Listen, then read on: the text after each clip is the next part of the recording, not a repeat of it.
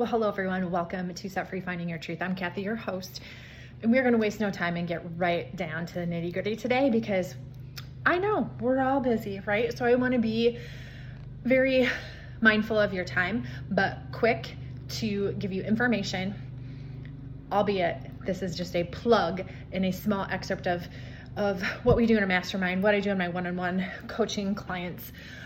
So that's always an opportunity for you to reach out if you want to know more. But today I want to talk about what you look for, you will find. And this episode is kind of a rant, but it's kind of a quick 1-2 punch on what you are looking for in your life, you will find. Meaning, if you are looking for answers and you are curious and you stay curious and you don't get bogged down when life frustrates you, things don't go your way, circumstances arise, you will find the answers.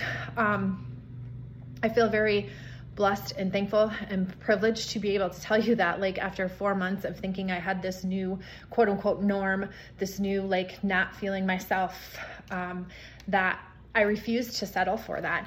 And what helped me connect the dots and find answers for that was in tracking. So I've talked about tracking on here before, and I will continue to talk about tracking because it is literally like the most simple thing you can do. It all entails information you already have, right? Like, it doesn't take anything extra. But a lot of times I hear, I don't have time. That's too nitpicky. Like, I just don't want to. Why don't you want to, right? This podcast is called Set Free Finding Your Truth, and it's based on John 8:32. You will know the truth and the truth will set you free. I truly 100% believe in my own journey that writing things down has been the outlet that I needed to find the truth, to get to the truth, to be honest and transparent with myself. And tracking is no different with that, you guys. What you track is what you're going to find. So if you choose to just track your food and have a quote unquote food log, you're only going to know food. If you choose to track food, feelings, and start to connect the dots with things, you're going to find things and you're going to see things. I was just talking with our mindset group about the fact that we are doing this 100 Days to Brave challenge, and we're on day 75 as I'm recording this, so it'll be probably day 77 when you hear this, or 8 or 9. But like, we want to get stuck in the messy middle, right? Like, we want answers right away, and when we don't get answers right away, right? Like, we try something for 3 days and then we are like, tap out, I'm done, I'm out, I'm frustrated, I'm not getting results right away, so I'm over it. And I can tell you that my stubbornness, so if you're a stubborn person, like, listen up, your stubbornness can be to your favor. And if you refuse to take no for an answer, if you refuse to settle for the suck, you will get to where you're going. So what I'm getting at, you have to stay curious. You have to keep searching for an answer because there is always an answer out there. My faith has been a very, very big part of that this last 4 months, and refusing to give up, refusing to give in, refusing to take the answers that I was given, challenging medical professionals to be like, hey, no, I don't think this is right. Like, this is how I'm feeling. And I only had the data to back that up through tracking, you guys.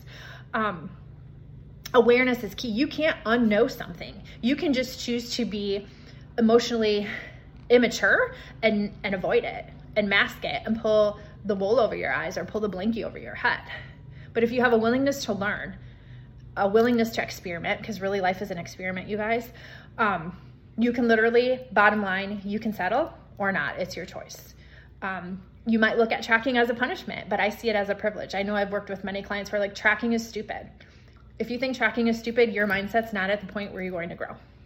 Like, I know that sounds tough to hear, but it's the truth. And I was there at one time too, so I know what that feels like.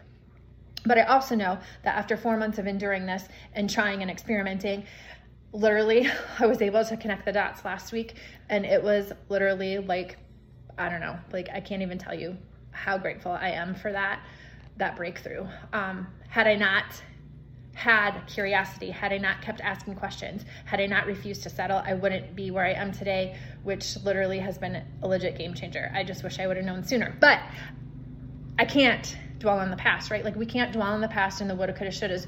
Things happened on God's timing the way they were supposed to happen, and we have to trust that. So if you're passive with your life, life is going to pass you by. And there are simple tools that you already have. There are resources that you already have. So it's not that you don't have time. It's not that you don't have money. It's, do you really truly believe and have the faith that you deserve a life that is full of joy and full of fulfillment? go after it. I'm cheering you on, rooting for you. Have a great day, and until next time, see ya.